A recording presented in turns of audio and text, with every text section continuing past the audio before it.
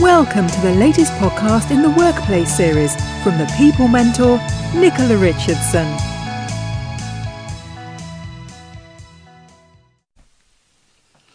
Hello, are you sitting comfortably? Welcome to my Workplace series of podcasts that will help you to navigate some of the difficulties you might come up against when you're a business owner. Today I want to talk about what to do when your business feels chaotic. Does your business ever feel chaotic? Does your dream of a harmonious working environment and having an engaged and energised team who you can trust to get on with things get dashed by what seems like constant issues with performance, attendance, engagement and conflict? When all you want to do is get on with the business of running your business and doing what you love, the first and most important thing you need is motivated team members who know exactly what they're doing, who are capable of keeping things running smoothly when you're not there, and who actually want to be there working hard for your business.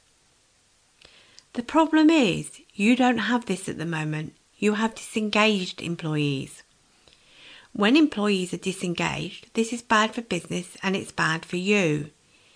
Disengagement can affect your profits, because employees who have become disengaged take more sickness absence, they're less productive, and they don't tend to stick around for long. It can also have an impact on your work-life balance and stress levels. It's not likely that you'll feel comfortable taking time off because you won't trust disengaged employees to get the job done. And when you feel like the weight of what they aren't doing is on your shoulders, you'll feel stressed and frustrated. Look at your team. Are they disengaged? If they are, you'll be able to spot these signs. Firstly, there's a definite lack of enthusiasm. Not everyone feels enthusiastic every day, but you can see an apathy in them that's about far more than just having an off day. Next, they'll complain constantly about work, about their colleagues, about you, and it will seem as though all is wrong with their world. As well as being negative, the classic thing you'll hear a disengaged employee say, "It's not my job." This is a sure sign that they've lost interest in what they're doing and no longer want to be part of the team. Rather than using their initiative and going above and beyond, a disengaged employee will need you to tell them what to do, and they'll have no interest in learning new things or growing within their role. The problem with disengagement is that a few disengaged team members can affect productivity and morale in the whole team. Have you noticed that sick absence has increased, or that productivity and performance has dropped? These are signs that you might have a serious disengagement problem on your hands. This is definitely not what you signed up for when you started your own business. Did you ever think that having employees was going to be so hard? If your team has become disengaged, it might help you to understand why this has happened. Sometimes people become disengaged because they don't see how their role contributes to the business and the bigger picture. If they can't see how they contribute, then they aren't likely to be very motivated and enthusiastic. Another reason for disengagement is when employees feel there is no scope for advancement within the business. Most employees want to be challenged and want to develop new skills. But if things feel stagnant, they won't be enthusiastic and they might start looking for other opportunities. Do you allow employees to contribute ideas and make them feel valued? If you don't, they'll feel that they aren't listened to and their opinions don't count. And this is a recipe for disengagement. Finally, a very common reason for lack of engagement at work is stress. The world of work is a stressful place to be these days.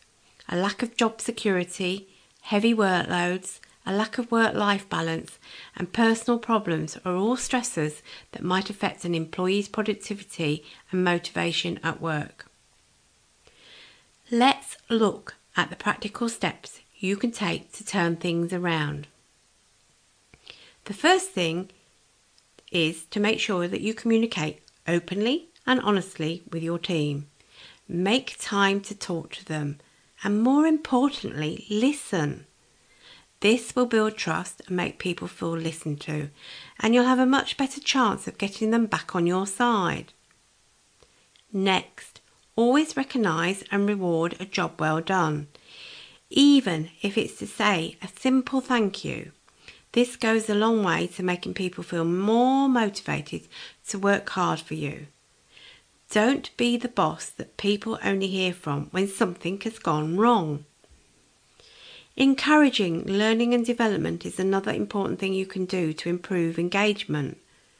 Work with employees to identify opportunities for growth, and don't be afraid to give them responsibilities that take them out of their comfort zone. As long as you're not just giving them work that you don't want to do.